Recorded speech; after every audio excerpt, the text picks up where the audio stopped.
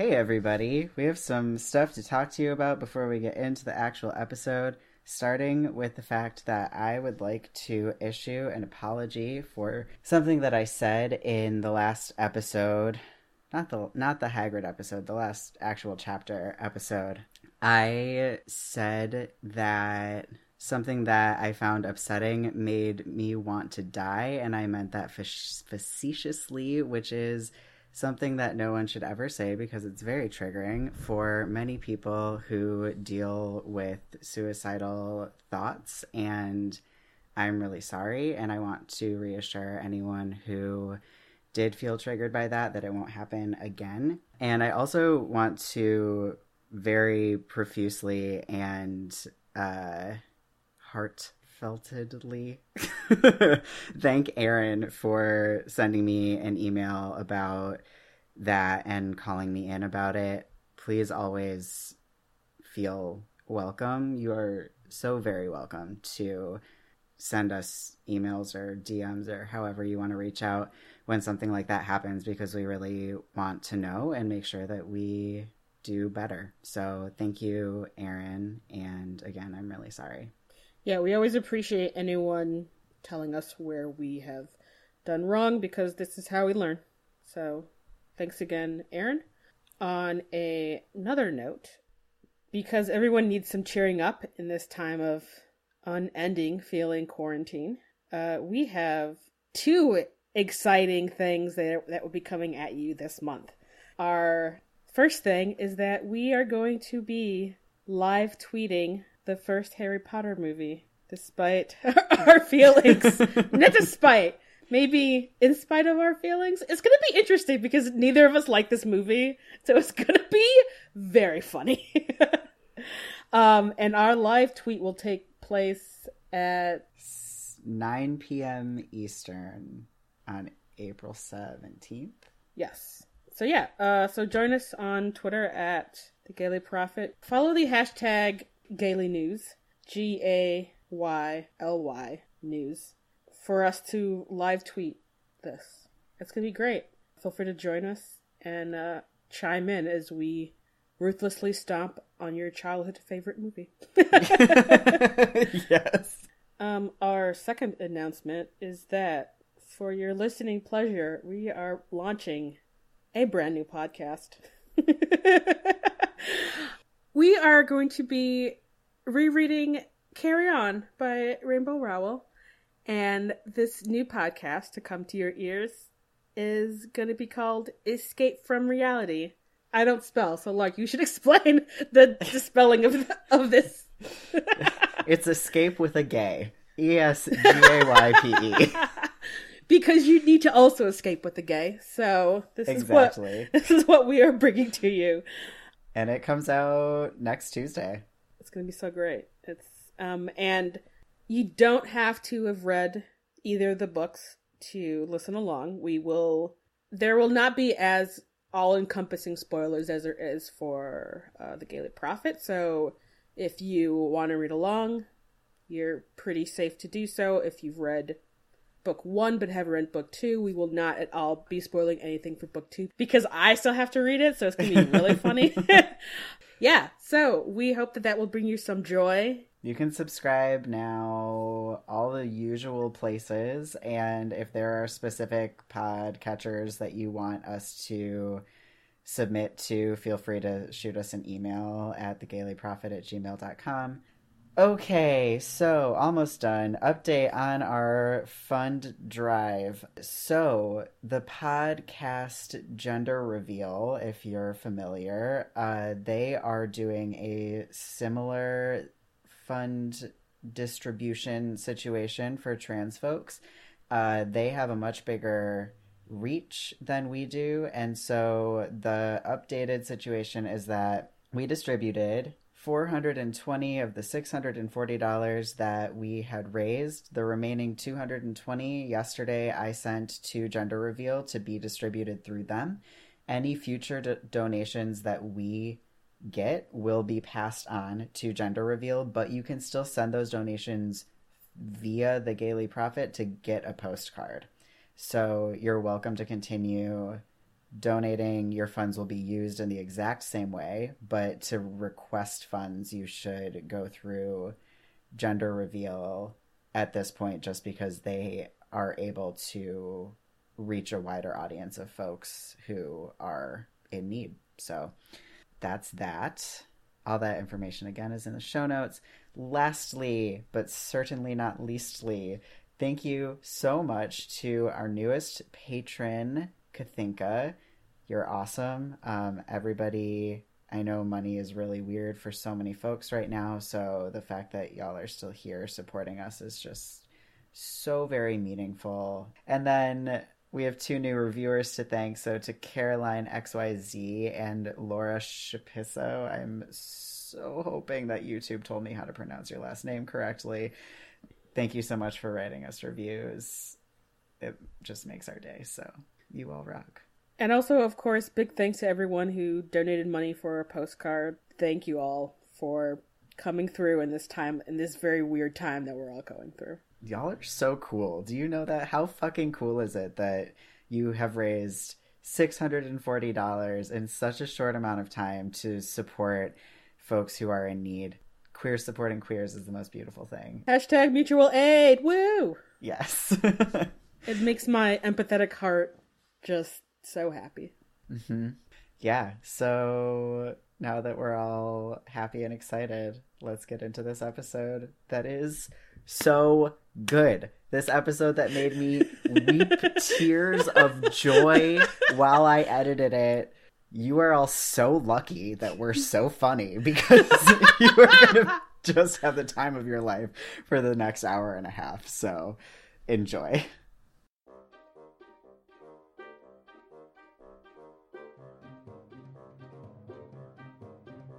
The Gaily Prophet operates under the assumption that you have read the books. If you haven't read the books, go and read them. They're wonderful. And then come back to us. Otherwise, you're going to be spoiled. And that's your choice in this world.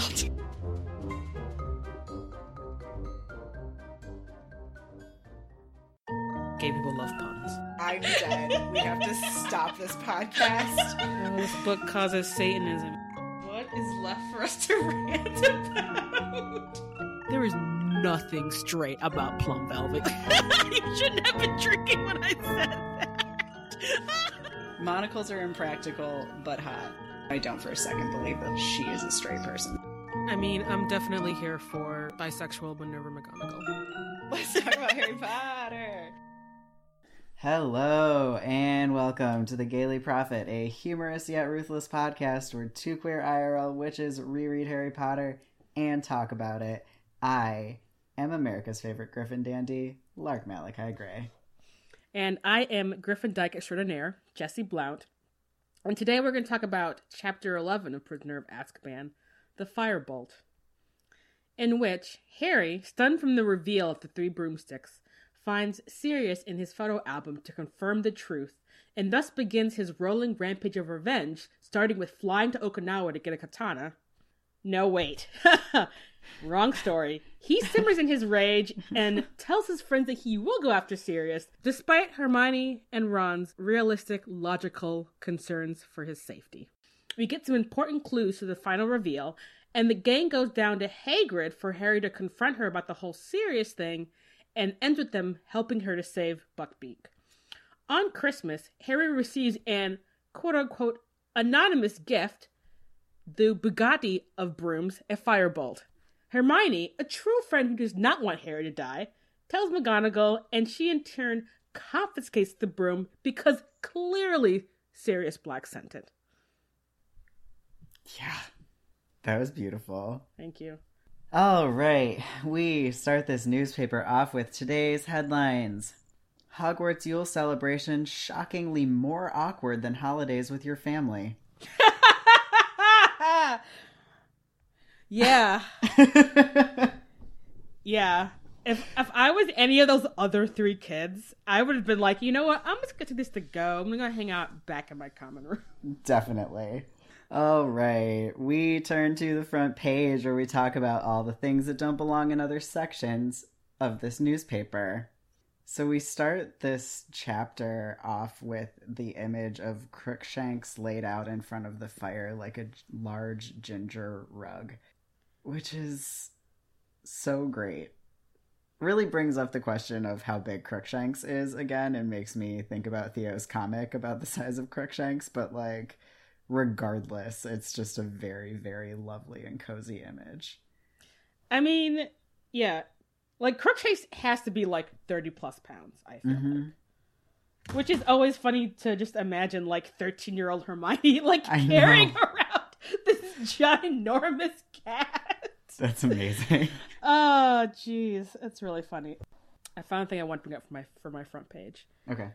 For folks not reading along, I have a point about the very first sentence in this chapter. Harry didn't have a clear idea of how he managed to get back through the Honeyduke cellar, through the tunnel, and into the castle once more. So, basically, we'll never know how the fuck he actually gets back in through this slide and these weird tunnels, and I am very annoyed by it, unless it's something like, you know how, like, you're in, like, a subway station, there's, like, an escalator going down, but then, like, stairs on the other side of it? Uh-huh. Maybe there's, like, the slide through the, you know, through the statue, but then, like, a staircase, like, next to it that you have to, like, climb all the way back up. Maybe there's rungs in the top part of the slide, and you have to climb up, like, a very awkward ladder. That sounds worse than there being stairs. Way worse than stairs, for sure. Which, who knows, because fucking Hogwarts. Right.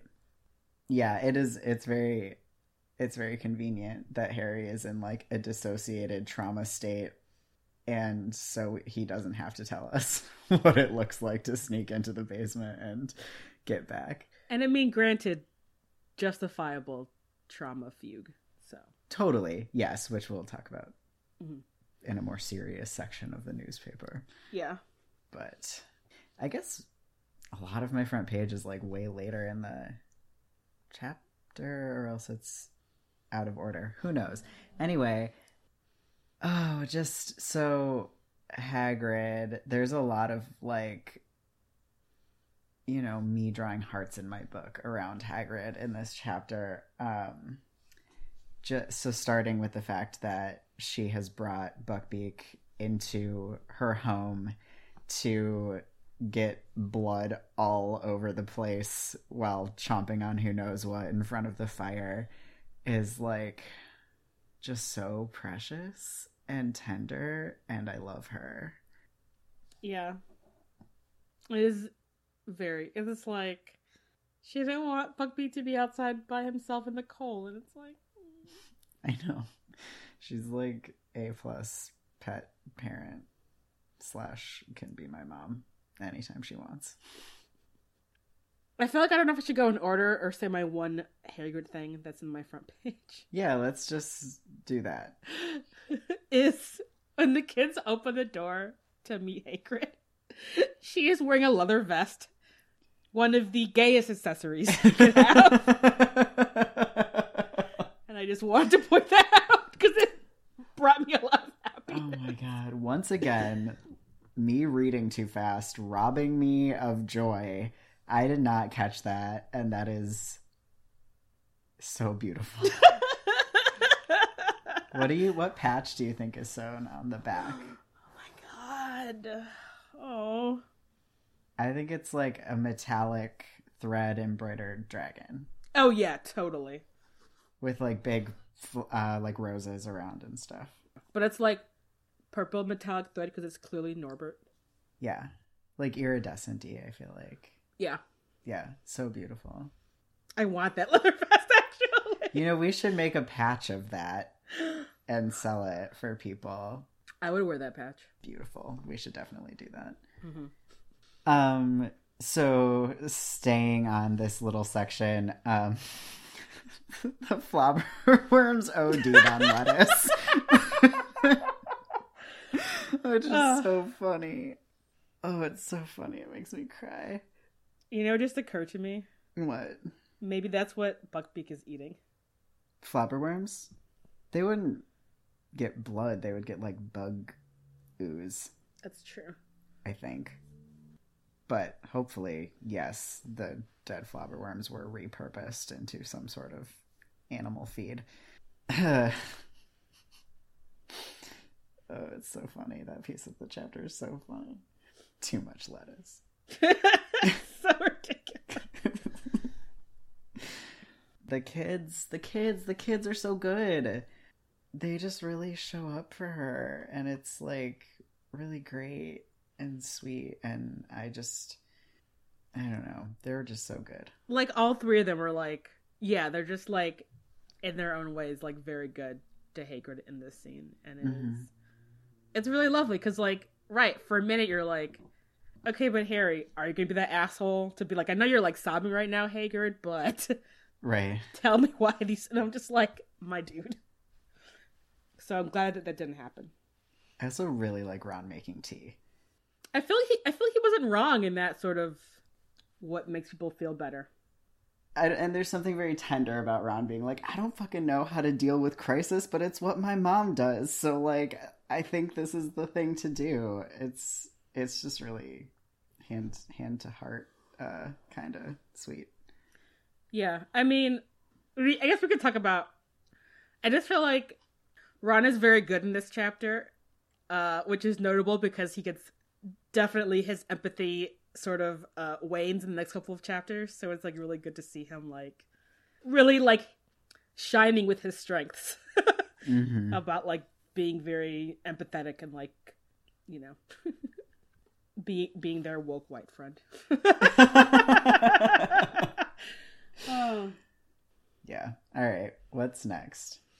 Going back to the beginning of the chapter, Harry returns to the common room where Fred and George have let off half a dozen dung bombs in their common room, which must smell like either a like uncleaned like barn or like an open sewer.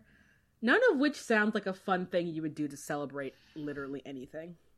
Yes. So I'm mad enough about this that I had this note in editorials because it's bigger than just this situation, which is like, yeah. What are you like celebrating by making the common room uninhabitable? A, doesn't make any sense. And then B, why does anyone want, like, I can understand like dung bombs, you like throw them at your enemies or you like do it as a prank, but like the way that people seem to consistently use them in this series makes it seem like, no, I don't know what it makes it seem. I don't understand it. It doesn't make any fucking sense. Why would you do that? Yeah, I don't know.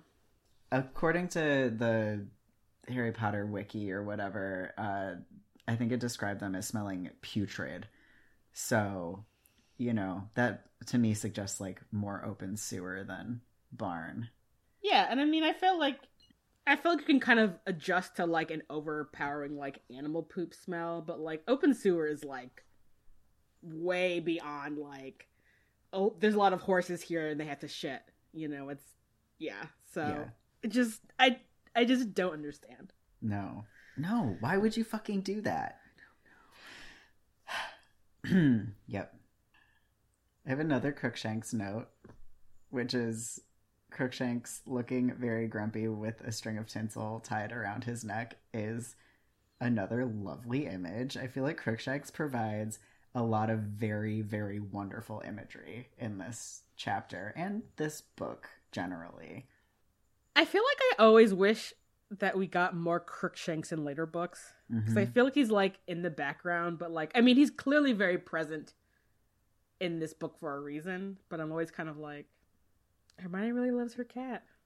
And we really love him. Like, yeah, I agree. It would have been nice if he'd stayed more of a like present secondary character. Right. He's clearly super smart. This has to have come in handy more times than in this book, but whatever. I just think it's very precious that Harry keeps his photo album of his parents in his like bedside table. It's very precious and sad. Yeah, I like that this comes up again, because I don't feel like that photo album comes up very frequently. So I did appreciate that the way that it comes up in this chapter does a good job of indicating how precious to him it is. Just by like how easily accessible it is versus, like, you know, the sneakoscope, which is another gift that he was given that he, like, accidentally discovers in his trunk later in the chapter. Or earlier. This chapter, the timeline of this chapter is gone from my brain. I feel like it's kind of slippery, because even when I was writing my summary, I'm like, wait, no, they only go to Christmas at the end of this chapter, which is before when they talk to Hagrid, and I'm just like... Wait, put your mic up to this cat. Or the cat up to the mic, even better. Are you going that way because you're annoyed that I picked you up? How dare you? You're going to come back this way? ASMRing. Hi. Oh my god, this cat is so lovely. Yeah, Odie's a very good boy. Listeners, are you appreciating this cat purr ASMR we're giving you? I'm leaving it in. I'm just going to loop it, and that's going to be the Patreon bonus. It's just like 5 minutes of cat purr ASMR. I feel like... I guess I don't know if we were recording. I feel like we did the same with Toshi in one of our very first few episodes. Yeah, but it didn't pick up. I don't know why. This is much louder, I think. I had to listen a lot harder. I know, he's like a foot from the mic and it's still very loud. Yeah, it's great. Anyway, so I want to talk about foreshadowing. Okay. Because we get a lot of it. Really good foreshadowing. So many things that happen in this chapter that are relevant later. Yeah. Obviously the broom being sent by Sirius, as you alluded to in the intro. The sneakoscope, right? The amazing line, unless Scabbers had powers he had never revealed, which, right, like golf clap, like excellent work. Yeah. However, Lupin not having been in the hospital wing when he was supposed to be ill is not foreshadowing, because Lupin is a grown adult who has his own chambers at the school where he doesn't share a room with anyone, presumably has his own bathroom, and when grown-ups are sick, they don't stay in, like, the shared hospital wing with children. They stay in their own rooms. It kind of works as foreshadowing, like, for the kids, because it would never occur to them, maybe. But, like, functionally, this is irritating. Yeah, I mean, it's like... Yeah, we're never given any sense there are private rooms in the hospital wing. It's just basically like, you're in a giant room and there's curtains, and it's like, no thanks. Right, Which exactly. Also doesn't make any sense considering magic, but... Right? Agreed. But, so, backstepping the foreshadowing, what else, what more is there to say about it, if anything?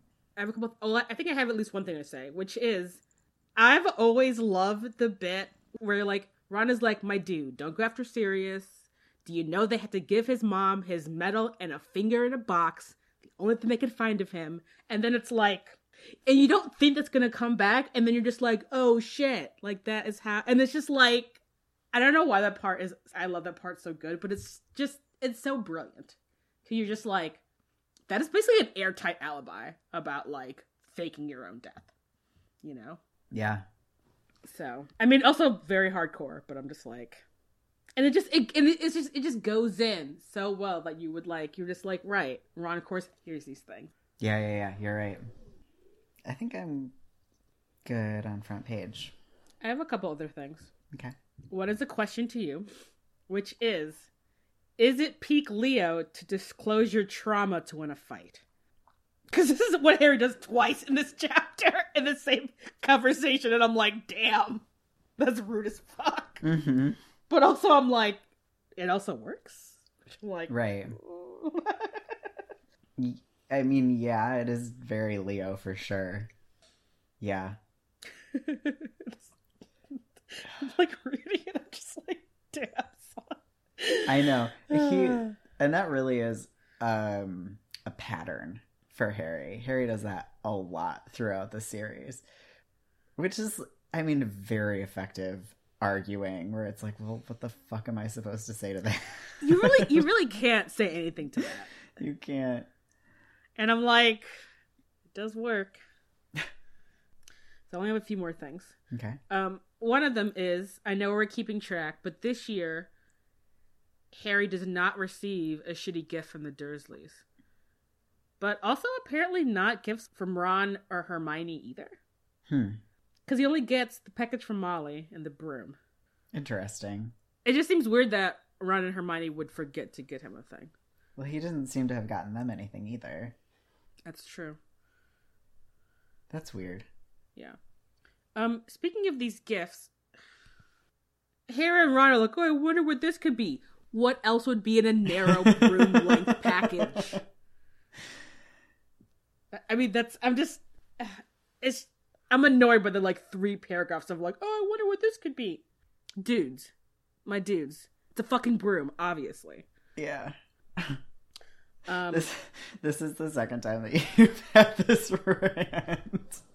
The first time he got a broomstick. Oh, yeah. When McGonagall was like, don't open it at the table. I feel like there's another rant in here that I think I've had before. You have to stop me if I have. No, I like it when you're angry about things more than once, so I'm not going to stop you. Speaking of brooms, McGonagall mentions that Flitwick and Hooch will have to do some analysis of what the fuck's going on with Harry's broom. So, like, is Hooch's, like, broom knowledge, like, kind of like dykes who are mechanics or have, like, car knowledge? Or is it just, like, Hooch is really good at charms? I'm just, like, trying to figure out. Because I just love the idea of, like, Hooch being like, oh, yeah, you know, pop up in the metaphorical trunk, or however the fuck broomstick magic works. Right. I wondered that also. So, let's think about this. We are assuming that she is a former professional Quidditch player. Yep. Which we decided on a Patreon exclusive, so this is news to the listeners who are not also patrons, but patrons, that's what we've decided. She's clearly... listeners, God damn it, what are words? Whoever is listening right now and is not a patron, we are under the assumption that she used to play Quidditch professionally. Of course, on the, what is it, the Holyhead Harpies, the all-ladies Quidditch team, because gay. Yeah. So, it's the WNBA of, like, the witching world. Definitely. Although, from what we see, the limited amount that we see of them, I almost feel like it's more like the roller derby of the witching world, because they do seem to be all, like, very, like, punk, badass, alt rock, like, style ladies. You know, that does make sense, because I feel like I could see Ginny being a roller derby girl, so I feel like 1000%.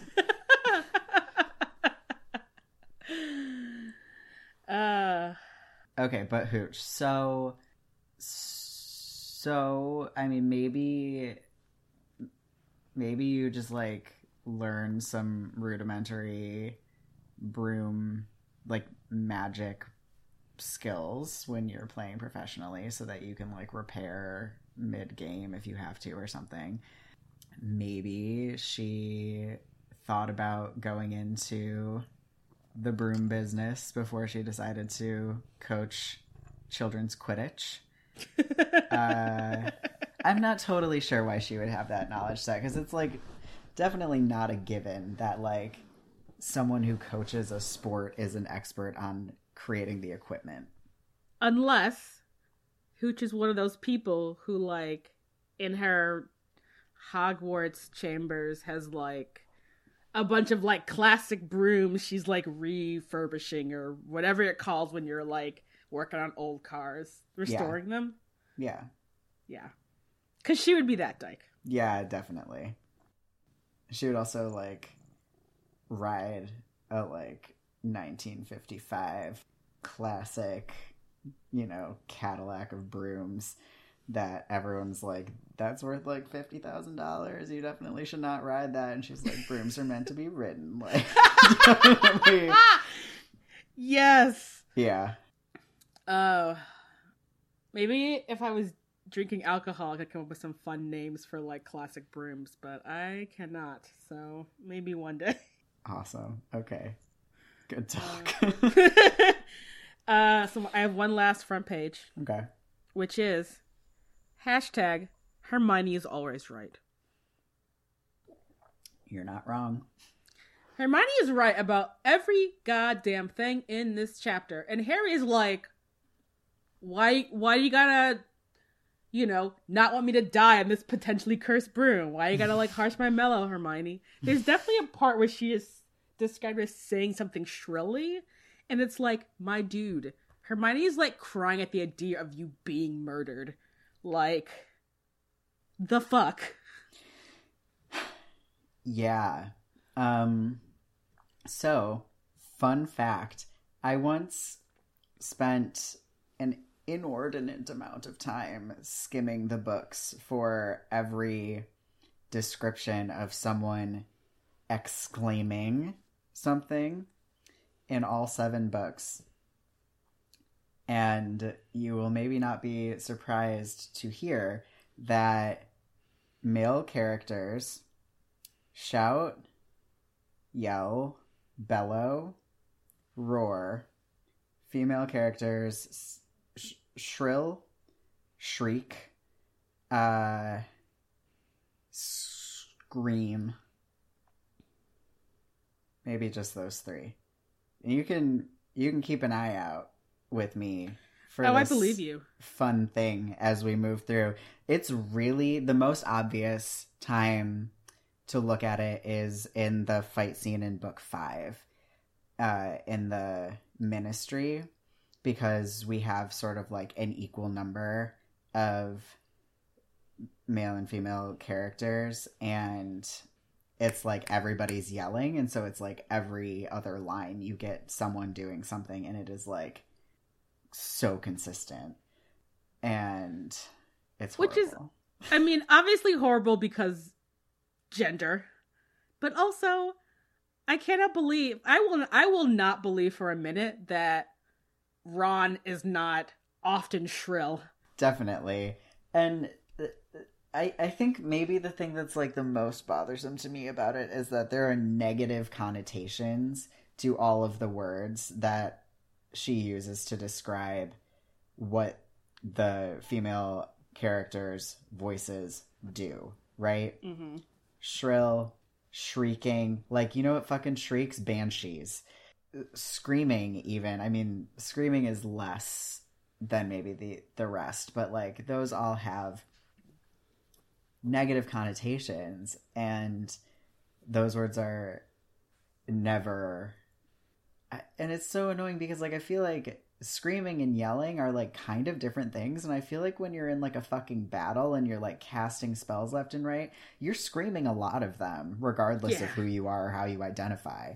So I don't know, especially when you're against grown ass witching clan members trying to kill you. It's totally everyone is shrill because that's literally frightening. Everyone is yelling because try not to die, yeah it's such a weird fucking thing to gender, such an annoying and frankly lazy way of just being okay, I get it, you're a writer, you're trying to mix up the words of how people are saying the words. You could use a variety of words for everyone that don't have to be so gendered. Right. Anyway, so now that we've gotten really political, you want to go to the politics section? Yeah. Just if you're writers out there, just keep an eye out on the words that you use to describe the ways of people and how gendered that might be. That's all. Don't let your subconscious accidentally take you somewhere you don't actually want to go. Yeah. Welcome to the politics section where we talk about things that are fucked up. So much fucked up shit in this goddamn chapter. This chapter is not that long, and it's just holy motherfucking shit. What? Yeah, can we talk about Harry's trauma? Yes. Since that's sort of where we start, right? Yeah. We have the first line of this chapter, Harry is dissociated. He spends the next several pages showing us anxiety spirals, insomnia, obsessive rumination. He has inappropriate outbursts at his friends. Harry is in a serious state of trauma right now. Yes, you are correct. And it's just like, I don't know how you could have this conversation, but someone should have fucking told Harry before him surprise finding out. I don't care who, I do care how, but like, it should have fucking happened. And then it could be like, I mean, I guess I don't even know who, because I'm like, who would even be like, who could have told Hagrid and then also been able to like take care of him afterwards? Because I feel like no matter how he would find out, there would still be some of this like intense trauma response going on, you know? Yeah. You just said Hagrid when you meant Harry, I think, which I'm assuming means that your instinct is that Hagrid would be a good person to tell him. Yeah, I think Hagrid is maybe the only person I could see being good at like taking care of Harry through his response to that news.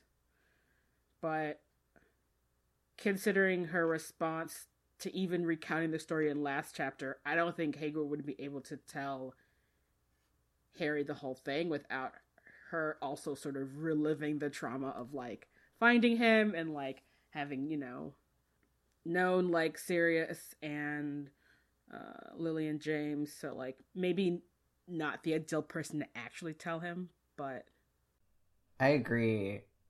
It's Harry needs a therapist. Like really badly.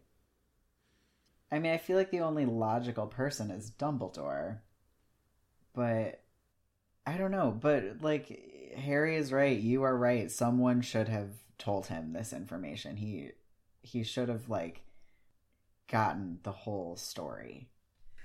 I mean, I think and it's hard to say because I don't think they would actually do it, but I kind of feel like Arthur and Molly should have told him, because they're like removed enough where they're like not like utterly torn up about having to like even talk about this, but also would be able to adequately care for a distressed child. Yeah. So, but I think they would probably think that was not their place to do so, unfortunately. Right. It's like, I don't know, sometimes when there's a kid in need and there is no right person, anyone who feels equipped to do the thing is the right person, you know? It's yeah, like better than no one. Yeah, Harry's a straight up orphan. Like who the fuck is gonna tell him this shit, you know? Right. So, and I don't think anyone is even assuming that Petunia could have told him, because I don't think she knows. I'm assuming she doesn't know any of these details. Yeah, I mean, she probably wouldn't have even ever met Sirius unless she was at their wedding, which is in itself, I guess, a bit of a question mark. No, Harry would totally tell us if he saw Petunia in the wedding pictures. Yeah. I have a whole thing in editorial about the album itself, but okay. So I don't want to get into it just yet. So most of my politics is about Azkaban and Hagrid, but I have a couple of things about Buckbeak that I would like to talk about before we get into all of that. Let's do it. All right. Hagrid gets a letter from the school of governors about them wanting the case of Buckbeak to go to this animal murdering squad or whatever the fuck they're called. And I'm actually deeply upset that of all of the fucked up things that happen at the school, this is the one thing the board of governors gets involved in. And I don't know what a board of governors does in this sort of boarding school situation, but they are clearly doing their job utterly wrong. So, do you think that I mean, here's the thing. I am pretty sure that we have only and will only see the Board of Governors do anything when Lucius Malfoy tells them to. Oh, yeah, I mean, totes. Like, this is totally like, he was like, oh no, y'all, like, we need to take care of this right the fuck now. But and I get that. Maybe he's bribing them, maybe he's threatening them again. Whatever the fuck he's doing, they're in his pocket. But they're not doing anything else that doesn't relate to Draco Malfoy. No, I mean, I think they would not have done anything about this if Lucius wasn't there. I think they just would. They're like, we don't give a flying fuck. Like, whatever. This is a volunteer position. I'm not doing jack shit. I guess that makes sense in the context of how awful a school Hogwarts is. So, right. Yeah. It's like a whole thing where it's like, only if like the wealthy kids' parents complain does this board decide to do anything about anything. Which honestly maybe is sort of how it is in real life. I don't know. There are not many boarding schools in the US. I don't think I know anyone who went to a boarding school, so like I don't know how this shit works. But that does make sense to me. Yeah. I feel like their monthly meetings are probably just like going to a pub and hanging out, say they did it. I don't know. Yeah, they're really bad at their jobs. And sort of in that same vein, everyone at the ministry who will be deciding Buckbeak's fate also in Lucius Malfoy's pocket. This dude, he is a real fucking menace. I mean, like so many other terrible rich dudes, he is all up in the government, making sure that things go his way. Yep. So. It's like you've even like taken the time to like grease the pockets. Is that what they say? Line the pocket. Bribe. I think it's line the pockets. Of like the people on the committee for the disposal of dangerous creatures. Like that is okay, but like I feel like all the people who work there, it's probably all dudes. They're probably like real weird and creepy and have like a bunch of taxidermy, but like, not like in a cool way, like in a vaguely like creepy, menacing way. Mm-hmm. It probably didn't take much, honestly, for him to be like line their pockets or offer them the chance to kill something. I don't know. Yeah. Also, I guess he probably has like a bunch of dirt on like tons of people, so some of it might not even be like, I helped you get elected. Some of it might just be like, I haven't told so-and-so what I know about your bad behavior. You know, it just occurred to me, because witches live so long, unless you're like murdered or like get a pox or something, you know everyone you went to school with, and everyone's just gonna have all this dirt on you just by virtue of like, I've known you for like 100 years. Like, yeah. That is awful. That is awful. I would need to move. I need to be like, you know what, y'all? I'm just gonna check out the rest of these here countries and people that I don't know, that I haven't known since I was 11. Yeah. Definitely. Yeah. But specifically with this, doesn't the executioner become a Death Eater? Don't we see him as a Death Eater later? Yeah. McNair, I think. Or maybe he was always a Death Eater? I think that I think that he was a Death Eater before. So in this case, like, at least that one, we know exactly what Lucius has on him. Yeah. Or maybe he's just appealing to, I don't know, the being a terrible Death Eater monster. Like, you like to kill things? I got a thing for you to kill. Yeah, that too. Which actually leads me into my next point, which is, and I understand why, but like, where is the like animal rights people? Where is the like, you know, ASPCA of the witching world? And I think Hagrid should start one. That should be her new job. She should leave Hogwarts and open up an animal rescue. Oh no. Definitely. Which, of course, made me think of just like Hagrid in a commercial where Sarah McLachlan is paying in the background, just like, for pennies a day, you too can help buy meat for these abandoned thestrals. Yeah. She has a thestral under one arm. Oh man. You know how at like rescues like that, they're like, that's where you're always getting the like unlikely companion like YouTube videos of like a duck and a fucking tiger that are best friends and like do everything together. Can you imagine how great Hagrid's fucking Animal Sanctuary YouTube channel would be, where it's like, this dragon and this like Niffler are best friends, and the Niffler rides the baby dragon around and in the sky all day, and then they cuddle together to go to bed. Just so it would be so good. There's like videos of like Fang like sleeping just covered in, I don't know, baby hippogriffs that are like pulling on his ears and tail. Oh god, yes. I would watch that in a heartbeat. See, I don't know why they're wasting time making whatever kind of movies they're making when they could clearly just be making this. This movie would be so much better. Like, you want to give us a movie called Fantastic Beasts? Please make Fantastic Beasts be the name of Hagrid's Animal Sanctuary. Oh my god, yes! It totally would be! So, Fantastic Beasts and Other Interestin Creatures. Right. So sweet. I want it. I also want it desperately. I'm like a little teared up. It's mostly the Mercury retrograde talking. That's totally fair.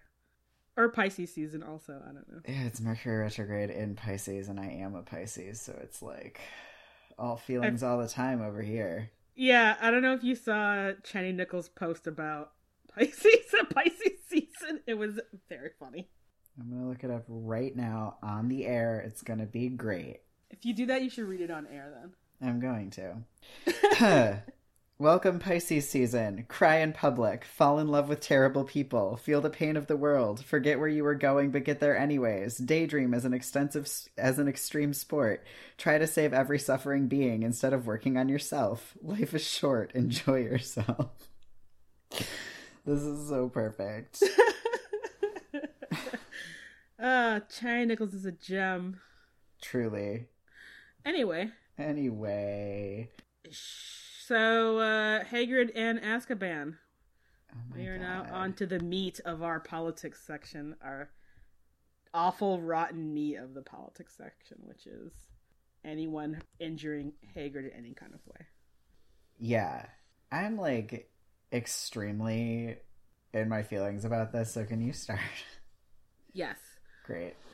All right, so I guess I am going to start off with, which, again, maybe I brought up, but why the fuck are there no public defenders or lawyers in this goddamn world? I mean, Hagrid being put in Azkaban when she was innocent. Also, she now has to, like, have 3 literal children help her on her legal case to, like, save Buckbeak's life. Good on, like, Harry and Ron and Hermione, but she needs some, like, legal assistance. Literally anything. Yes. Sidebar, LOL, you were like, I think I brought this up, and it's like the name of our, 3rd episode is Accio Legal Defense or something. Okay, listen. We have ranted extensively about this. Every book it comes up, and I'm just like, for fuck's sake. We have to rant about it every time it's relevant. I just thought it was funny that it's the name of an episode, and you were like, I don't remember if we've talked about this Okay, before. listen, we recorded so many episodes. So many episodes. Okay. Yes, especially because, like, no, all of it is especially because, like, so Hagrid is not good at public speaking. She gets really flustered, and it's completely and totally unfair and unjust that her only option is to be Buckbeak's sole defense in this situation. And I don't know. It's like horrible. Is it also like, okay, so the witching world needs public defenders. But as a school matter, shouldn't it be like fucking Dumbledore or like someone else in the school there also? Even that, I think, would have made a difference. You know, and this has always bothered me. Because, I mean, she says, like, oh, I can't bother Dumbledore. But it just seems so unlikely that, like, Dumbledore or McGonagall wouldn't offer to go represent her. Yeah. Because they love her. I don't know. Like, why? You're right. That is real weird. And, like, fucked up. McGonagall would be such a good lawyer. I mean, yeah, right. She doesn't even have to study law. She would just be like, your argument is wrong. Well, no, she just... I mean, that's pretty much law. But yes, McGonagall would make an excellent barrister, as we're calling the UK. She would just rip people down and be like, this is why your argument fucking sucks. Free my client. And it'd be great. Yeah. I would watch that show. Yep, definitely. She does have strong Judge Judy vibes. Yes. Which we can definitely talk about later in this chapter. I mean, maybe this is why the governors only sent Hagrid a letter and not to Dumbledore, which I think probably would have made more sense if it's like, so one of the teachers, this happened in a class, but in your school as headmaster, he probably should have been notified maybe, and like they could have like copied Hagrid, like sent Hagrid a version of this. Like sending it only to Hagrid is suspicious and fucked up. You're right. Yeah, it's not like, I mean, it is like they're her pets, but like it's not technically, they belong to the school. They don't belong to Hagrid. Right, and if they don't belong to the school, like maybe they're just wild creatures that Hagrid's like, I'll give you some free food if you hang out with these students. I don't know. Right. This is still a school matter and not like, right. It's not like Draco stumbled into Hagrid's yard and like, this was like her personal property. It's like, this is on school grounds during a class. Right. The school is run so fucking terribly. I hate it. Yeah, it's no good. You want to talk about Hagrid's relationship to Azkaban? Yeah. I feel like you might have more about this, because I feel like I was just like, oh yeah, all of your depression just sounds, I mean, very relatable. I'm like, yep, definitely it felt like this in my life.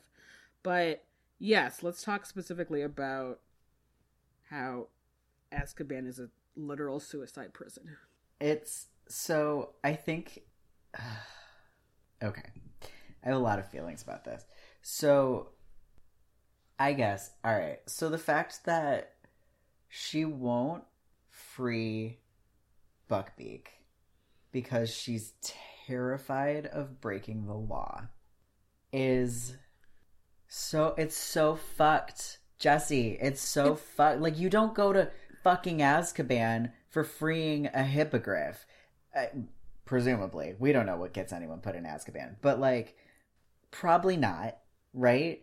But who knows? Who knows how any of the laws work in this fucked up society? And it's like, it's the saddest thing that Hagrid is like, I can't do it. And I'm like, oh no. Right. Because, like, how terrible must it be to have instilled this level of fear in her? It's, oh my god. I mean, but I feel like it makes sense. It's like, okay, so having chronic depression means that, like, there are some things that happen in my life that, like, cause me to be depressed, but it's really, like, a kind of a crapshoot. But this is, like, if I go to this place, I'm gonna feel like I want to stop living. Like, that I don't, like, of course you don't want to fucking do that. Yep. And, like, 3 months of that? And it just makes me very suspicious, because I feel like this is what the ministry wants, is that I'm sure a ton of people either just, like, stop eating or, like, actively commit suicide at Azkaban. And they're probably just like, well, not our problem anymore. And just brush their hands off of the whole thing. And it's so fucked. This is literally a crime against humanity is happening. Yeah. And they're just like, whatever. They don't even double check to make sure that they're like, we got the right guy, even though there's like literal effective truth serums. You can read people's thoughts. You can dump their memories into a bowl and be like, oh, clearly you weren't at the site of this murder, or like, oh, obviously you didn't open up the fucking Chamber of Secrets. But no, it's just like, we'll throw you in Azkaban for a while till we figure this out. No. Figure out the goddamn fucking truth. Figure out the truth and then still don't put guilty people in the torture prison. Well, yes. Dismantle Azkaban, throw all those rocks into the sea. Just, I don't know. However you need to get rid of Dementors. This is what this council of disposal of dangerous creatures should be doing. They should be fucking killing all these goddamn Dementors. I agree. Because if there's 100 at Hogwarts, they still gotta have a fuck ton back at Azkaban. That is too many nightmare creatures. Y'all need to take care of that. Seriously. I wonder if you can kill a Dementor. I don't know. I bet you can't. That's troublesome. Yeah. You could always put them in a box. Yeah. Yeah. Put them in a box. Put the box at the bottom of the ocean. Right. Like Davy Jones. Yes? I was going to say Jumanji, but also yes. I'm actually pretty sure this is an episode of Doctor Who where all of the Daleks have been in a weird pocket dimension box. And Isn't it the Doctor that's in the box?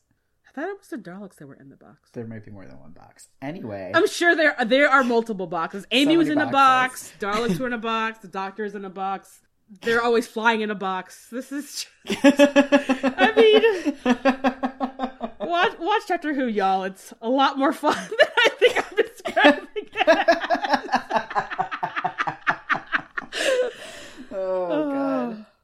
Oh. Anyway, send the Dementors somewhere where they're put them in a box they can all fit into.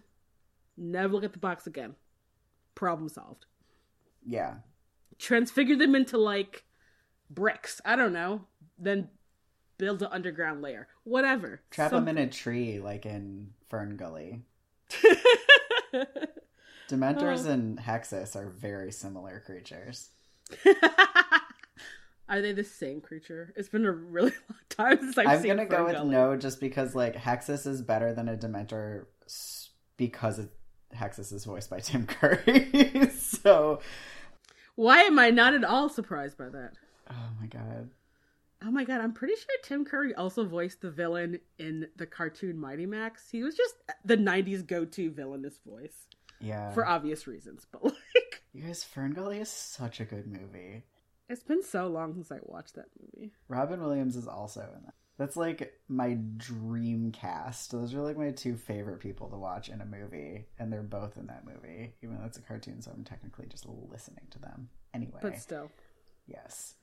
I was very deeply obsessed about the rainforest, and deeply upset about it being cut down when I was a child. Yeah, so. they really fucking programmed us in elementary school to be like very single-mindedly, like all of the tender kids. It was like all we can think about is the goddamn rainforest. They did a very good job. I don't know who they is, but you know, whoever. 90s U.S. education. Mm-hmm. Yeah, I mean, right. A tender-hearted child was very concerned about all of the animals in the rainforest and how it was just being cut down. Mm-hmm. Tons at it. And it's still concerning because, like, the whole world's on fire. Anyway, back to this terrible on fire world. Yes. Right. We're like, it's sad. I don't want to talk about it. Let's talk about something else.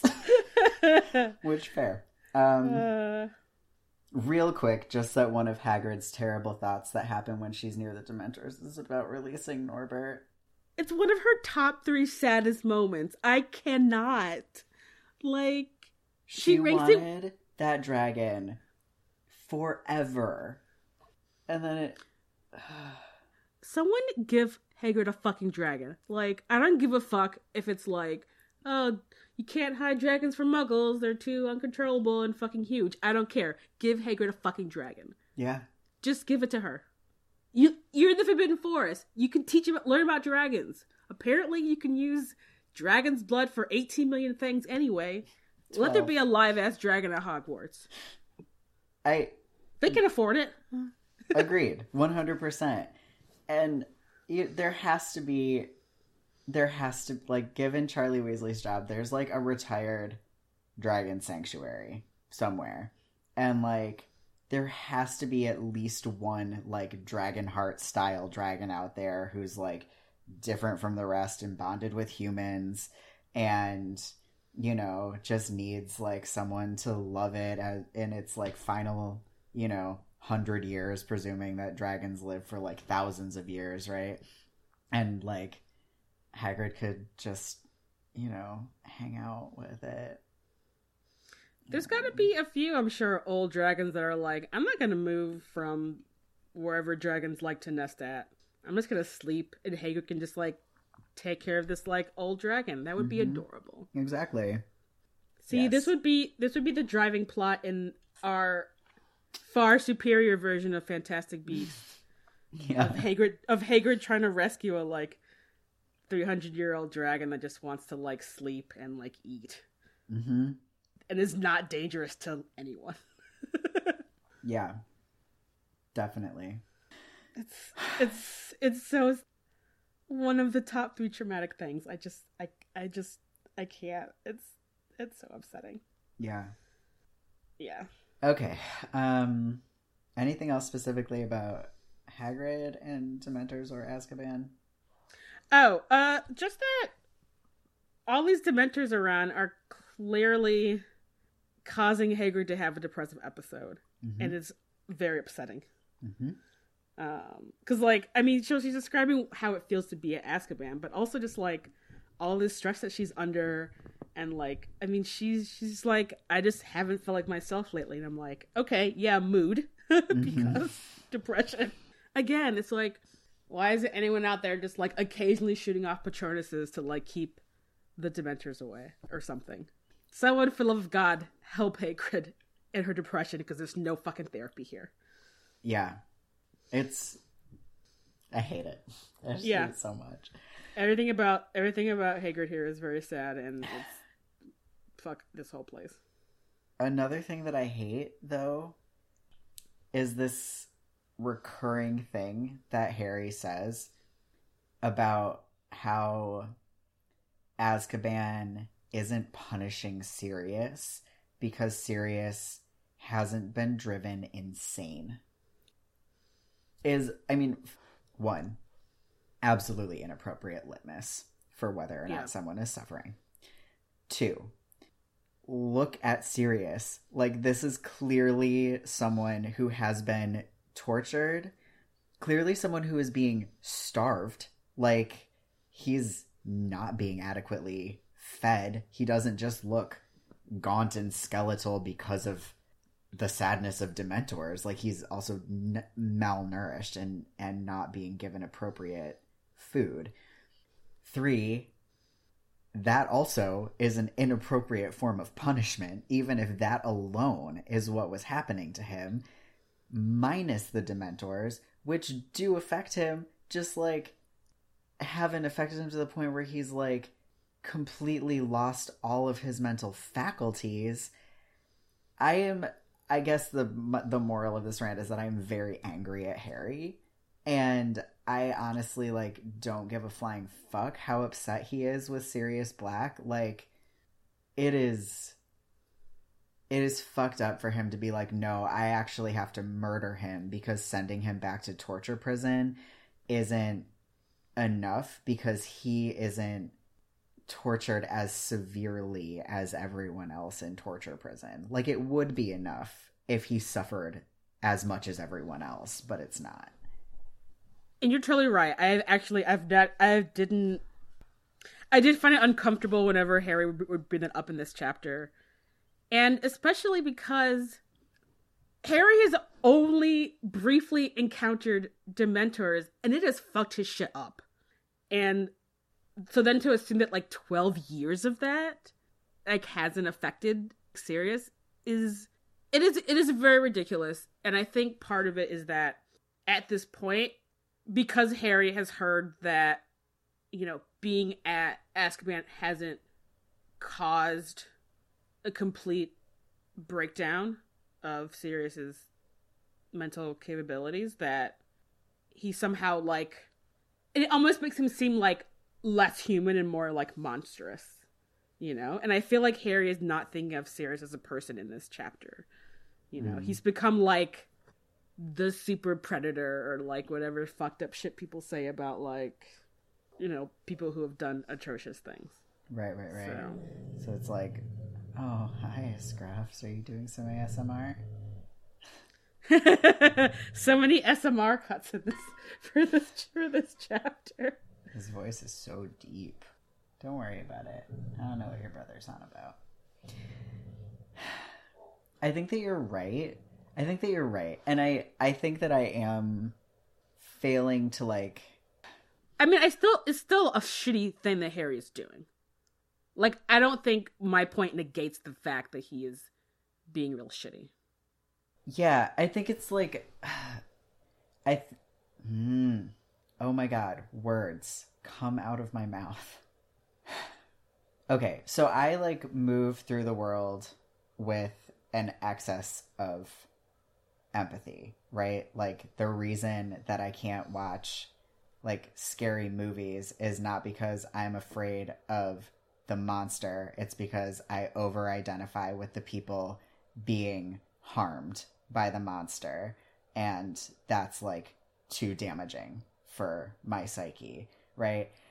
So I think that it's hard for me to get in the mindset that I think Harry is in, where he probably isn't thinking of Sirius as like a person worthy of empathy in the same way that I can't get in the mindset of someone who's like, well, that person did enough terrible things, like, so they deserve the death penalty, right?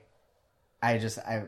I just like can't go there, and I think that sometimes my inability to do things like that leads to me having a failure of empathy toward the people who are like not showing the kind of empathy that I experience, which is a funny thing. No, that makes sense. I think that makes sense, because I definitely have very little patience for people who like could offer empathy but don't. Mm-hmm. Yeah, which happens a lot on the internet, and it just is infuriating. But also like just in life in general. But it's very hard to have empathy for people who aren't exercising it, when it's like, okay, but you what? Yeah, and I think that that's like, it's totally not on topic of the book, but like I think that they're sort of rooted in the same place, where it's like a kind of black and white thinking, where it's like there's right and there's wrong, which makes it really easy to have empathy for people as a whole, right? And like in situations be like, this doing this to an individual is wrong, therefore like regardless of the faults of the individual, like I have empathy for them. But then it's also wrong not to feel that way. And so then when people fail to do that, it's like, well, you have now entered the wrong category. And so you've like, in my binary way of thinking about the world, you're like on the side with Azkaban, like in the things that are wrong category. So now I don't have any empathy for you. Oh, this is a thing I work on in therapy. Guess what, Lark? Shades of gray exist. I think part of it is that I guess I always hope that like people will open their eyes and be receptive to like, hey, this is a thing you should care about, and here's why. And people being like, I guess I believe in people's ability to change their mind. Totally. When presented with reason, like new information and a new way of looking at it, which isn't always possible. I don't know. I'm very much an eternal optimist, which is often, I'm always just like, but why though? See, no, I think that that's that. So it's like, even if you've like thrown out a group as a whole, that doesn't mean that you've thrown out the individuals that make up the group, which I think can be really confusing for people. Where it's like, did you vote for Trump? I throw out the Trump voters as a whole, but if an individual Trump voter came to me and was like, I'm willing to engage in a conversation about why what I did was wrong and whether or not I should change in the future, would I talk to that person? 100%. And those are, I think, different things. We've somehow entered philosophy. I think that we should probably move on. I mean, I feel like it makes sense to me, though, because there is so much morality that happens in this series, and especially, like, Harry, like, learning and growing as a, like, empathetic good person, you know? And so, like, he struggles with it, and then things that come up in this book, I feel that, you know, really, there are things in this book that I think we just need to discuss philosophically, because it comes up, and yeah, you're correct. We are here to do the deep dives. Yes. I think that we maybe veered outside of the territory of the philosophy of this particular section. Maybe? I don't know. But no, you're right. And it is something that I think will keep coming up because Harry doesn't really get on the right side of history when it comes to Azkaban. I don't think at any point in this series. I don't think anyone does, which is really unfortunate. Really is. Yeah. Yeah. Really could use some prison reform here in the witching world. I mean, you know, in my headcanon, one of Hermione's first acts as minister was to put all the Dementors in a box and bury them at the bottom of the ocean and, you know, close Azkaban and implement some actual, like, rehabilitation systems, you know, following is it Sweden that has, like, a 95% actual rehabilitation rate for its prisoners? One of those, you know, perfect countries. Where their prisons are, like, actually just, like, a really lovely group home where people, like, have jobs and therapy and a sense of purpose and, like, their own room that has, like, real furnishings in it. Anyway, Hermione did that. Empty Azkaban is now a nesting site for endangered seabirds. Wait, what? I'm saying after Hermione put all the Dementors in the box, Azkaban is just now full of seabirds, and they're nesting there. Is that what Alcatraz is? It is, right? I don't remember if Alcatraz is definitely a tourist spot. They do tourism there now. I know my mom got engaged there. Did I know this? I don't know, but it's really fucking weird. Yeah, that's definitely a thing. I mean, I'm sure that there are seabirds that nest there because it is an island in the ocean, so. Yeah. I'm sure there are adorable pelicans there and shit. So here's the thing is that we've been recording for an hour and 20 minutes and we've done 2 sections. Do you have anything else in politics? I think I got everything. Cool. We have a lot of feelings tonight. We really do. We still haven't talked about Christmas. I know. Okay. Welcome to editorials where we rant about stuff. Which is always really funny when we finish politics and enter editorials where it's like, we have been ranting about stuff, but now we're going to rant without crying, potentially, is the difference. This is like lighthearted ranting and not these politics are too real ranting. Yes. Correct. Okay, so I'm actually a little annoyed at Harry. He's had this photo album for a couple of years now. I'm sure there are tons of folks in there that he has no idea what they are. And he's, like, literally never asked anyone, even Hagrid, who any of these people are. It's clearly not labeled. And I'm like, my dude, aren't you even the least bit curious who these randos who knew your parents are? Do you think it's because it makes him sad, or, like, he would be self-conscious asking about it because it would be emotional? Yes. But, like, even ask Hagrid, who created this awesome gift for you. Right. Because it also kind of makes me wonder that Peter Pettigrew is probably in this album. Definitely.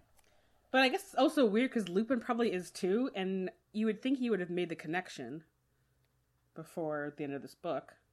That's totally true. I wonder how different Lupin looked. Because, I mean, I guess 12, 13 years ago, he was, like, kind of fresh out of Hogwarts, still, like, I mean, he was in the Order of the Phoenix, so presumably, like, fed and clothed and housed and all kinds of things that seem to have not been the case for him since then. Yeah, I mean, inappropriate movie casting aside, he does probably look not as physically abused as Sirius is, but probably definitely much, like worn down and maybe like not quite as healthy as he could be looking. Yeah. Though you're right. I mean, Harry should still recognize him. I don't think he could possibly look so different that maybe. Okay. So you know how how like the people in like witch photos are sort of like stuck in that like sentient but like trapped in a looping period of time or whatever, but like seem to be like living their lives in there. Maybe Sirius and Lupin have been like in the back making out. And just like haven't really like come forward for Harry to look at. That's actually a very good explanation. Oh, because they totally would. You've got to get bored in a picture, right? Or not, because it's just like constantly the same thing and you don't remember it. I don't know. I mean, it does seem different than like what the portraits are doing. Yeah. But yeah. Yeah. I mean, I love what, like, sort of the collective agreement about Sirius and Lupin's relationship that the fandom has decided upon. It's, like, completely consistent throughout fandom. Like, who they are and what kind of people they are and what they were like when they were at Hogwarts. Mm-hmm. And those people that we have decided they were would absolutely be like behind the wedding arch, just like going at it. Yeah, no, totally. Why don't these children have boots? They sure do go to school 9 months out of the year at a school in northern Scotland where it snows a fuck ton. And their socks and robes get wet and freezing when they have to walk outside. Which, that's actually one of my points, is that what the fuck is the point of magic if you don't have, like, a waterproof charm on your shit? Like, Gore-Tex. Non-magical people have fucking Gore-Tex and waterproofing stuff. Like, why are these kids getting, the hems of their robes and stuff sopping wet? This is the problem that seems easily solvable. It should be. Like, that's a ridiculous problem to have, and I am offended. And they should be warm and dry. And at the very fucking least, they should have some goddamn winter boots. Right. Like, if you can't do a spell to keep their socks from getting wet, you should at least require that they have boots. Because it snows there for, like, a lot of the year. Yeah. And it's weird because it would make sense for, on a world building standpoint, for there to be a sentence of, like, Hermione casts this charm so their stuff doesn't get covered in snow when they walk down to Hagrid's. Yeah, but she shouldn't have to. No, she shouldn't have to. I'm actually a little bit angry at, like, JKR is trying to set a scene that didn't need to be set like this. Totally, yeah. And yes, because these come up all the time, right? Where it's like, you put that in as world building, but, like, you actually should have maybe put in about, like, Harry being so happy that his, like, robes are waterproof, because that would be way more believable and, like, less frustrating. Yeah. Yeah. Okay. What's next? As a continuation of our size proportions of Hagrid and the world around her, how big is her hut? Because I feel like, in my mind, I'm like, oh, it's like a small, cozy space. But it's still big enough that the kids don't notice a horse-sized hippogriff eating in her hut. Right. So it's a cozy space for Hagrid, who is twice as tall as a grown person. So, like, if we scale everything up, I mean, she's 12 feet tall. Like, her bed is minimum 13 feet long. And even if it's a twin, what is a twin is 5'5" long and 3.5 wide or something like that. That's still, you have to multiply that by 3. It's a giant fucking bed. Moral of the story. All of the things are giant. And so if you think about it in the movie, how big the kids look scaled to her furniture, that is scaled to her being, I think, 9 or 8 feet tall, because the actual proportions that they would have had to do for her to be 12 feet tall are it was that it just wouldn't have worked. She's so fucking tall. So I think for them it's quite a large space. It's just not a large space for Hagrid. Yeah, that makes sense. I guess I don't know why it didn't. I feel like in my mind I was imagining a 20 by 20 room, but it would actually probably need to be much bigger, a much bigger space. Definitely. Anyway, yes, space. What is space in these books? What do you have next? Okay, so speaking of Hagrid and Buckbeak, Hagrid has been ordered to bring a hippogriff to London. To London. This is a violation of the International Statute of Secrecy. The fuck? Okay, wait. Hear me out. Imagine Hagrid trying to shove Buckbeak through the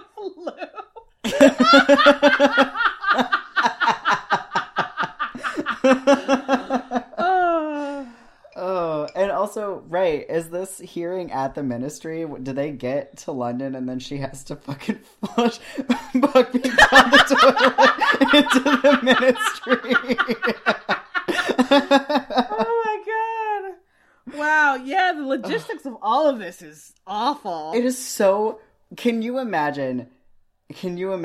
So, a person being sued for a dog bite incident, and it's you and your dog come to court for trial. We're gonna have to talk to the dog in question. Why does she have to take Buckbeak at all? This is the silliest thing.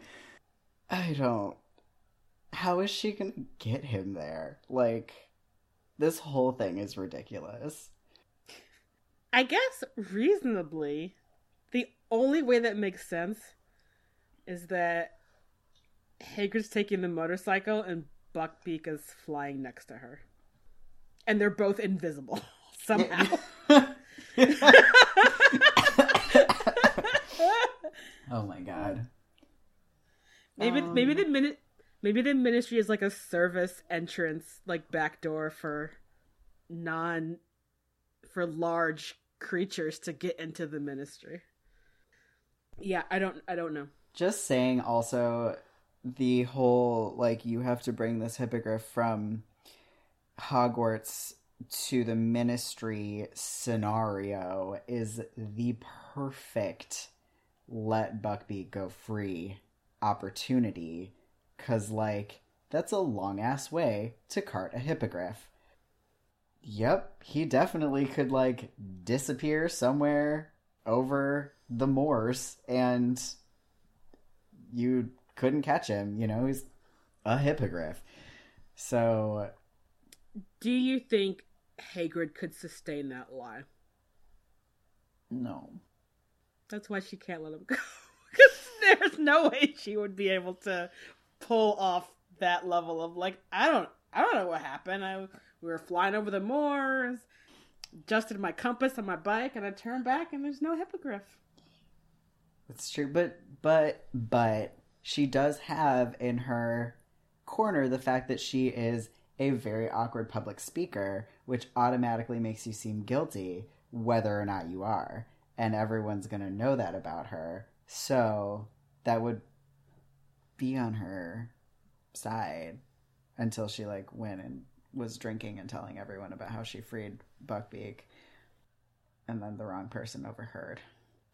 I mean, I don't blame her because of bigotry against people who are part giant. They might just be like, I wouldn't risk the idea of them being like, well, fuck it, we'll throw you in Azkaban anyway, because that shit could happen. That's true. Because clearly, so many witches hate anyone who is not a pure blood human witch. Yep. All right. What's next? Just my last point, which is again about the portraits. We have several different kind of portraits all getting wasted with Sir Cadogan in his frame. And I'm just like, where is booze coming from? And also, how many people are you fitting into this? Like, I am very confused. There's like 20 people in this His frame is very big because he's in a pasture. Yeah. So assuming they size proportionately to his picture, you could have like a fucking festival in Cadogan's portrait. It's just straight up Burning Man.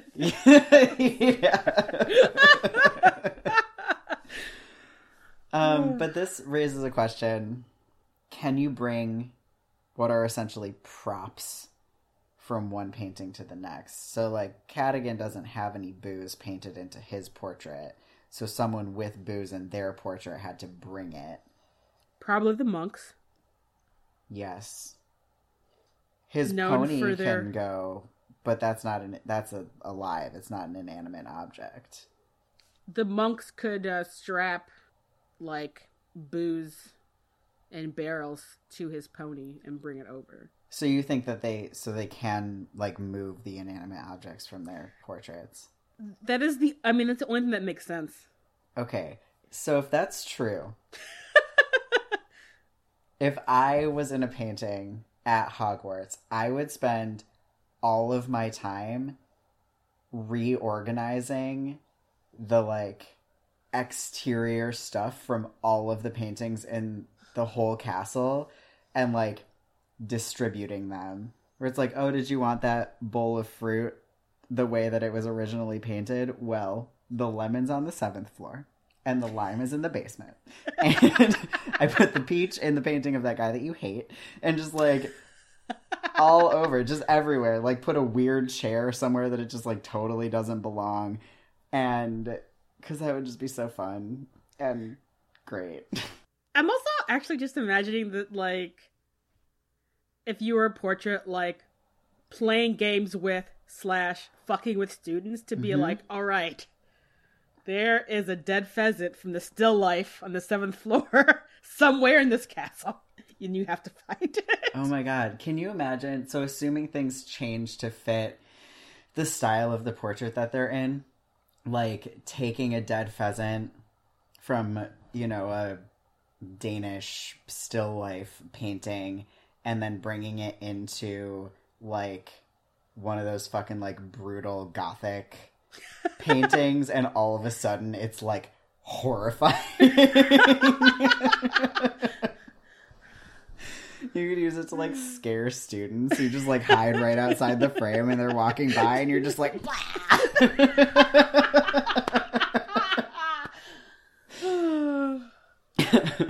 yeah, that is... This is something that should be like a Pixar short that's at the beginning of another Pixar movie, where it's just like the secret life of the Hogwarts portraits, and we get to see them like pranking each other and like pranking the students and doing all sorts of stuff. It would be so great. It actually makes me wonder if the headmaster's portraits, I don't know, are you like painted like a desk with a chair? Could you like have them like paint in some books for you, or some like goblet of champagne or like something, so you're like, well, I'm gonna be here for all of eternity, but at least I got this here goblet of wine. Excellent point. You should definitely think ahead. Because I don't know if they ever describe the backgrounds of the headmaster's portraits. I'd want there to be at least a like armchair. Yeah, and a pet. Because they're always sleeping, and I'm like, they're always faking. They are always faking. They just pretend to sleep so that people will talk openly, because they just are like fucking gossips because they're bored. Like, they just are like, oh, I want the dirt. They won't. I mean, they get a lot of the dirt because they're in the headmaster's office, but it's probably, I imagine it is as if someone is like telling you secondhand work gossip and you don't know who these people are. But then if you're like, oh yeah, I want to see who Susan is with her like terrible husband, you know, like, and then you get to like see who these people are that you've been hearing about all year, and you're just like, oh yeah, totally. Oh man, we've scripted a lot of really great movies today.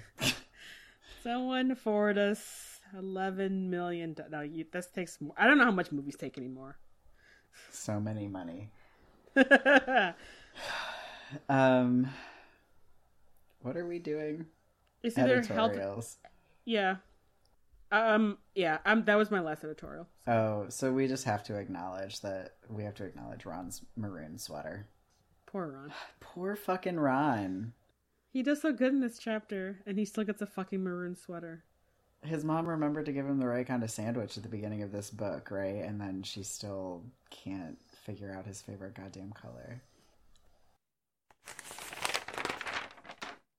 Welcome to the education section, where we talk about this goddamn school.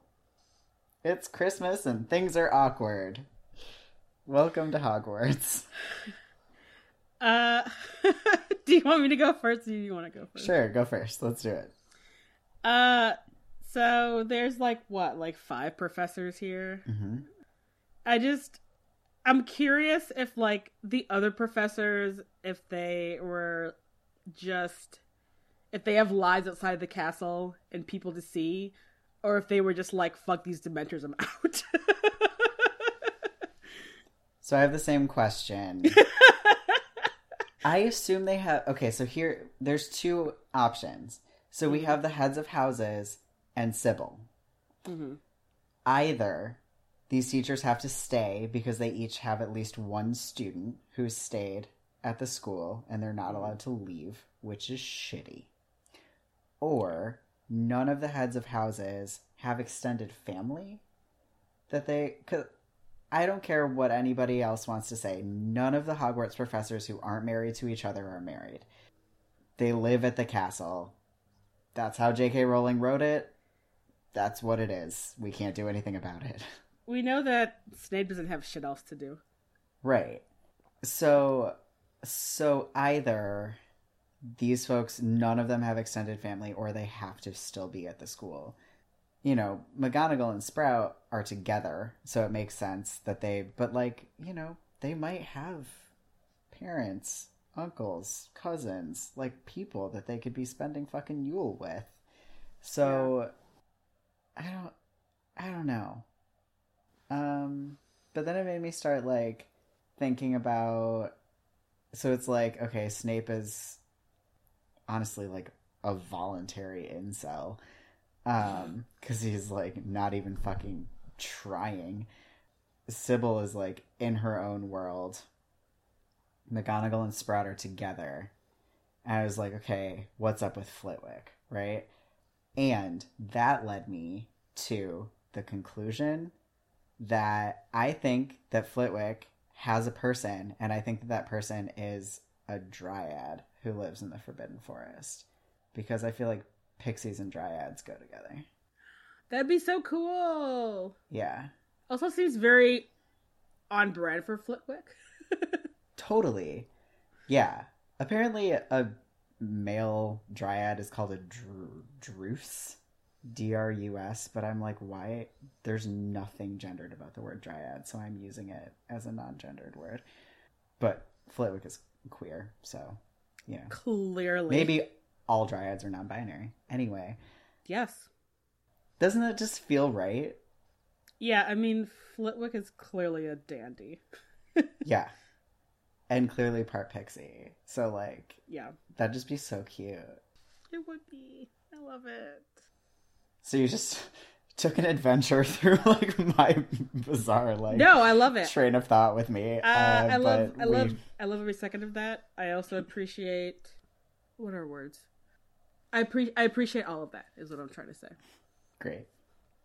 I just feel like I a little bit, like, derailed maybe where you were trying to go with your initial point. No, I really like to think about Flitwick. That's really great.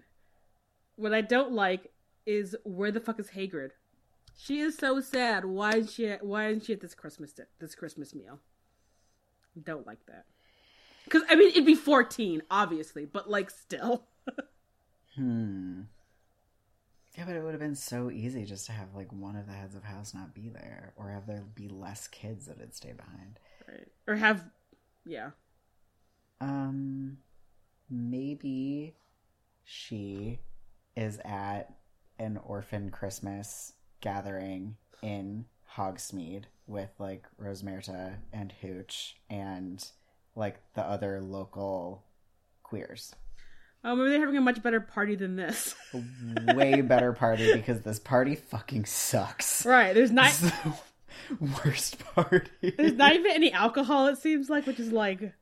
You cannot have this many adults forced to be at a work Christmas event and not have booze. What the fuck, Dumbledore? It is just outlandish. Like, this is the worst fucking party. I mean, okay... They do say it's a lunch, which hopefully means it's during the day. Maybe this means that all of them are just going to go down to Hogsmeade and get wasted with Hooch later. Yeah, that makes sense. Dumbledore's like, we're going to have this party at 2 o'clock in the afternoon so we can all go to the bar later. Yeah. I mean, I feel like the Hogshead is closed. And, like, Rosmerta is having, like, a private event for, like, her queer chosen family. Yeah. Right? Which includes all of these, not Snape, but... Yeah. Snape was, yeah. Even if he was invited, he wouldn't go. Snape was, like, obligation invited and declined. Yeah. Which happens, like, every year, probably. Totally. The year that he goes, they make a fucking, like...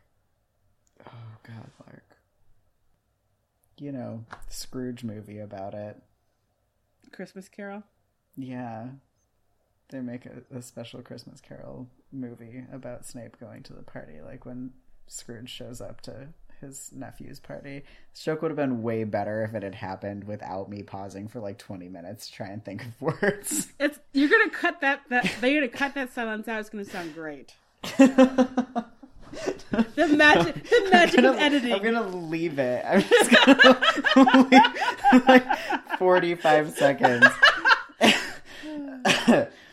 Oh God. Okay.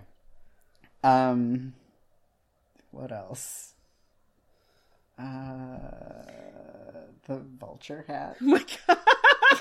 This bit of this chapter is the only bright spot because so many funny things happen. Oh my God, it is packed and it is so good. It's so good. Like, McGonagall's nonstop shade at Trelawney is so We have to perfect. talk about this. We have to talk about this. Jesse. Stop. Okay, but no. Look at me. Look at me through your computer. I'm looking I need at to you. ask you a question. Okay. Are McGonagall and Trelawney exes? Oh. Right? Wow, that makes so much sense. This has ex-girlfriends written all over it. Everything about this interaction. Hi, Rufio. He just let himself back in. Okay. Yes, they are exes. I feel like the relationship probably didn't last super long. Maybe like no more than a year. And McGonagall just was too fed up with Sybil's woo-woo bullshit.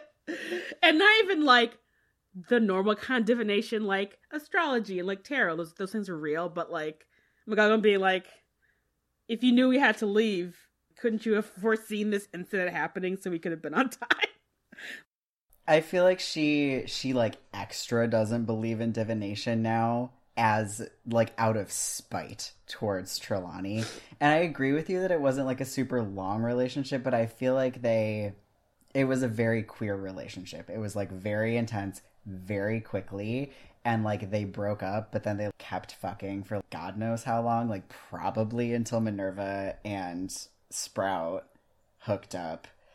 And Sybil is still like, well, the fuck, you know, who else am I? I'm like stuck in this goddamn tower and Dumbledore won't let me leave the school.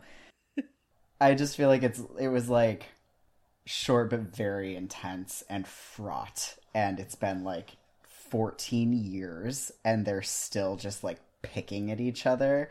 And for sure, every time there's an interaction like this, like McGonagall and Sprout leave and Sprout is like, the fuck?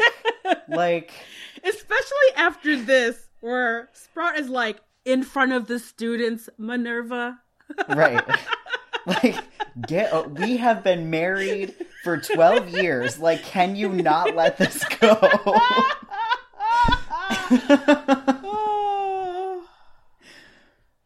Yes, this is exactly what is happening. It's just everything Trelawney says. McGonagall has a smart ass thing to say about it. Yeah, and also the way that like Trelawney drops her persona but only when it comes to McGonagall. She's like, I am fucking done with you. Like, don't even. Yeah, totally. Which, yes, this is my new headcanon for this, 100%.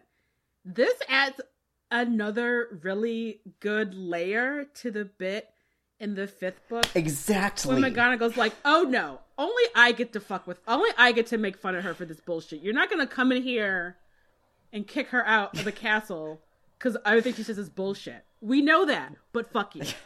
Exactly. Yes.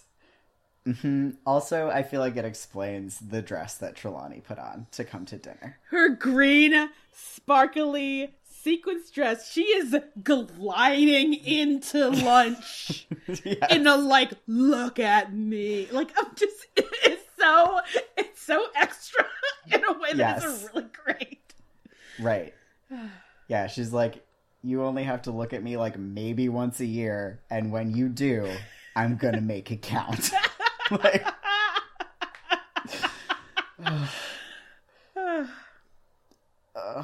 okay.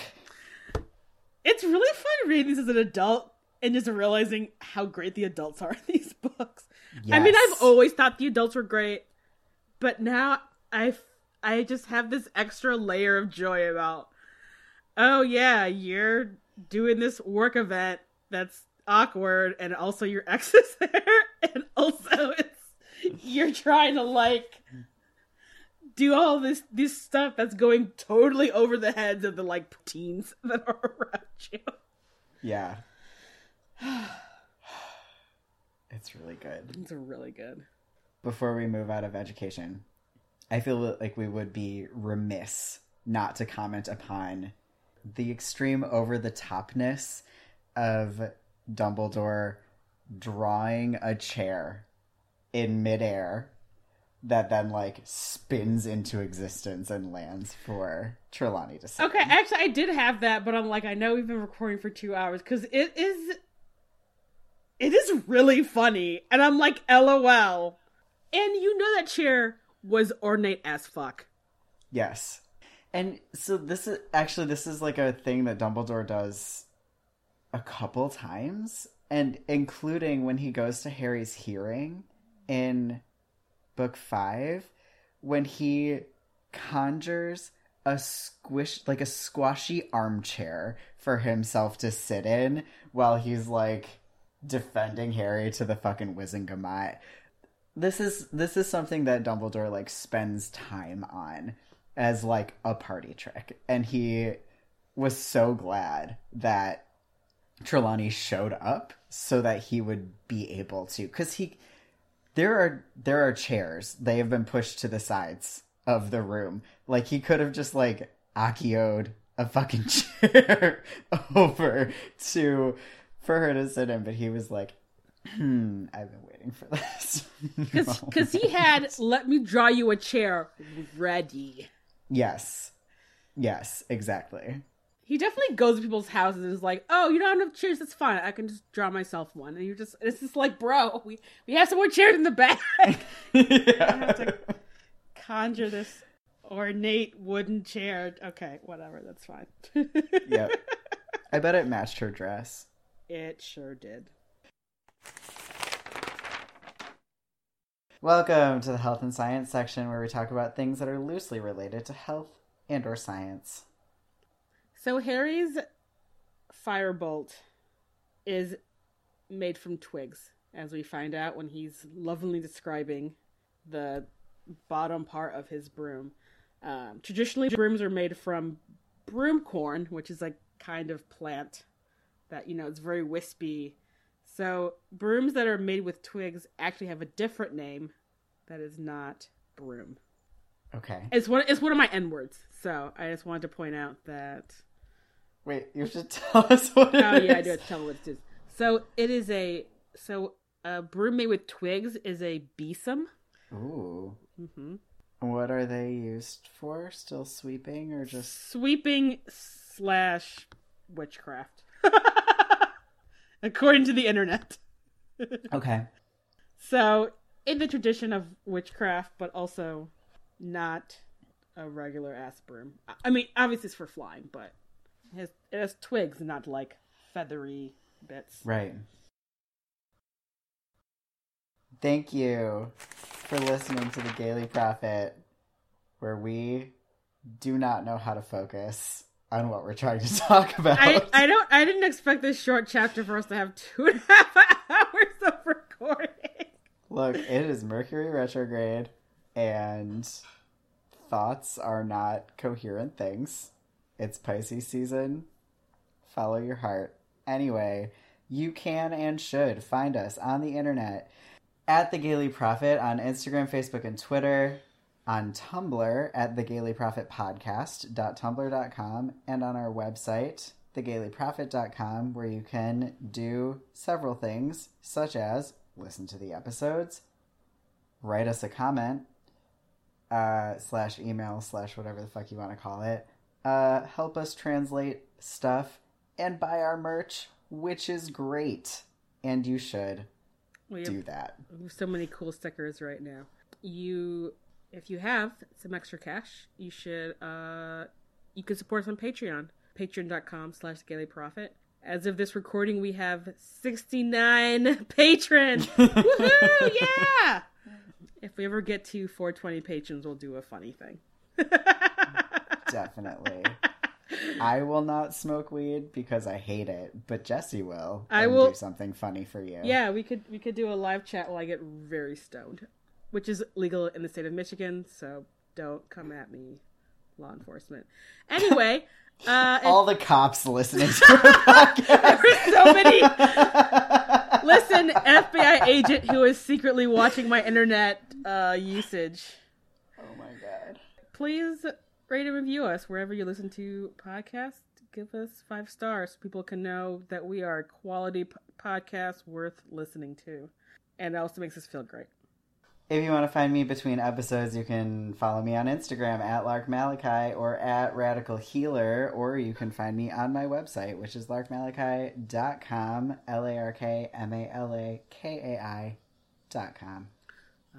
And in between episodes, you can find me on Twitter at Jesse_Detroit or on Instagram at Live from Detroit. Our show art and weekly comics are with you, Julian Forrester. Our spoiler warning was recorded by Sarah Sarwar. Our music for our spoiler warning and our intro and presumably the advertisement that I will be cutting into this episode later because I forgot to write one are all by Kevin MacLeod. You can find all that information in our show notes. And until next time. Shade. Besom. Legal aid. Triskaidekaphobia. Which is fear around the number 13.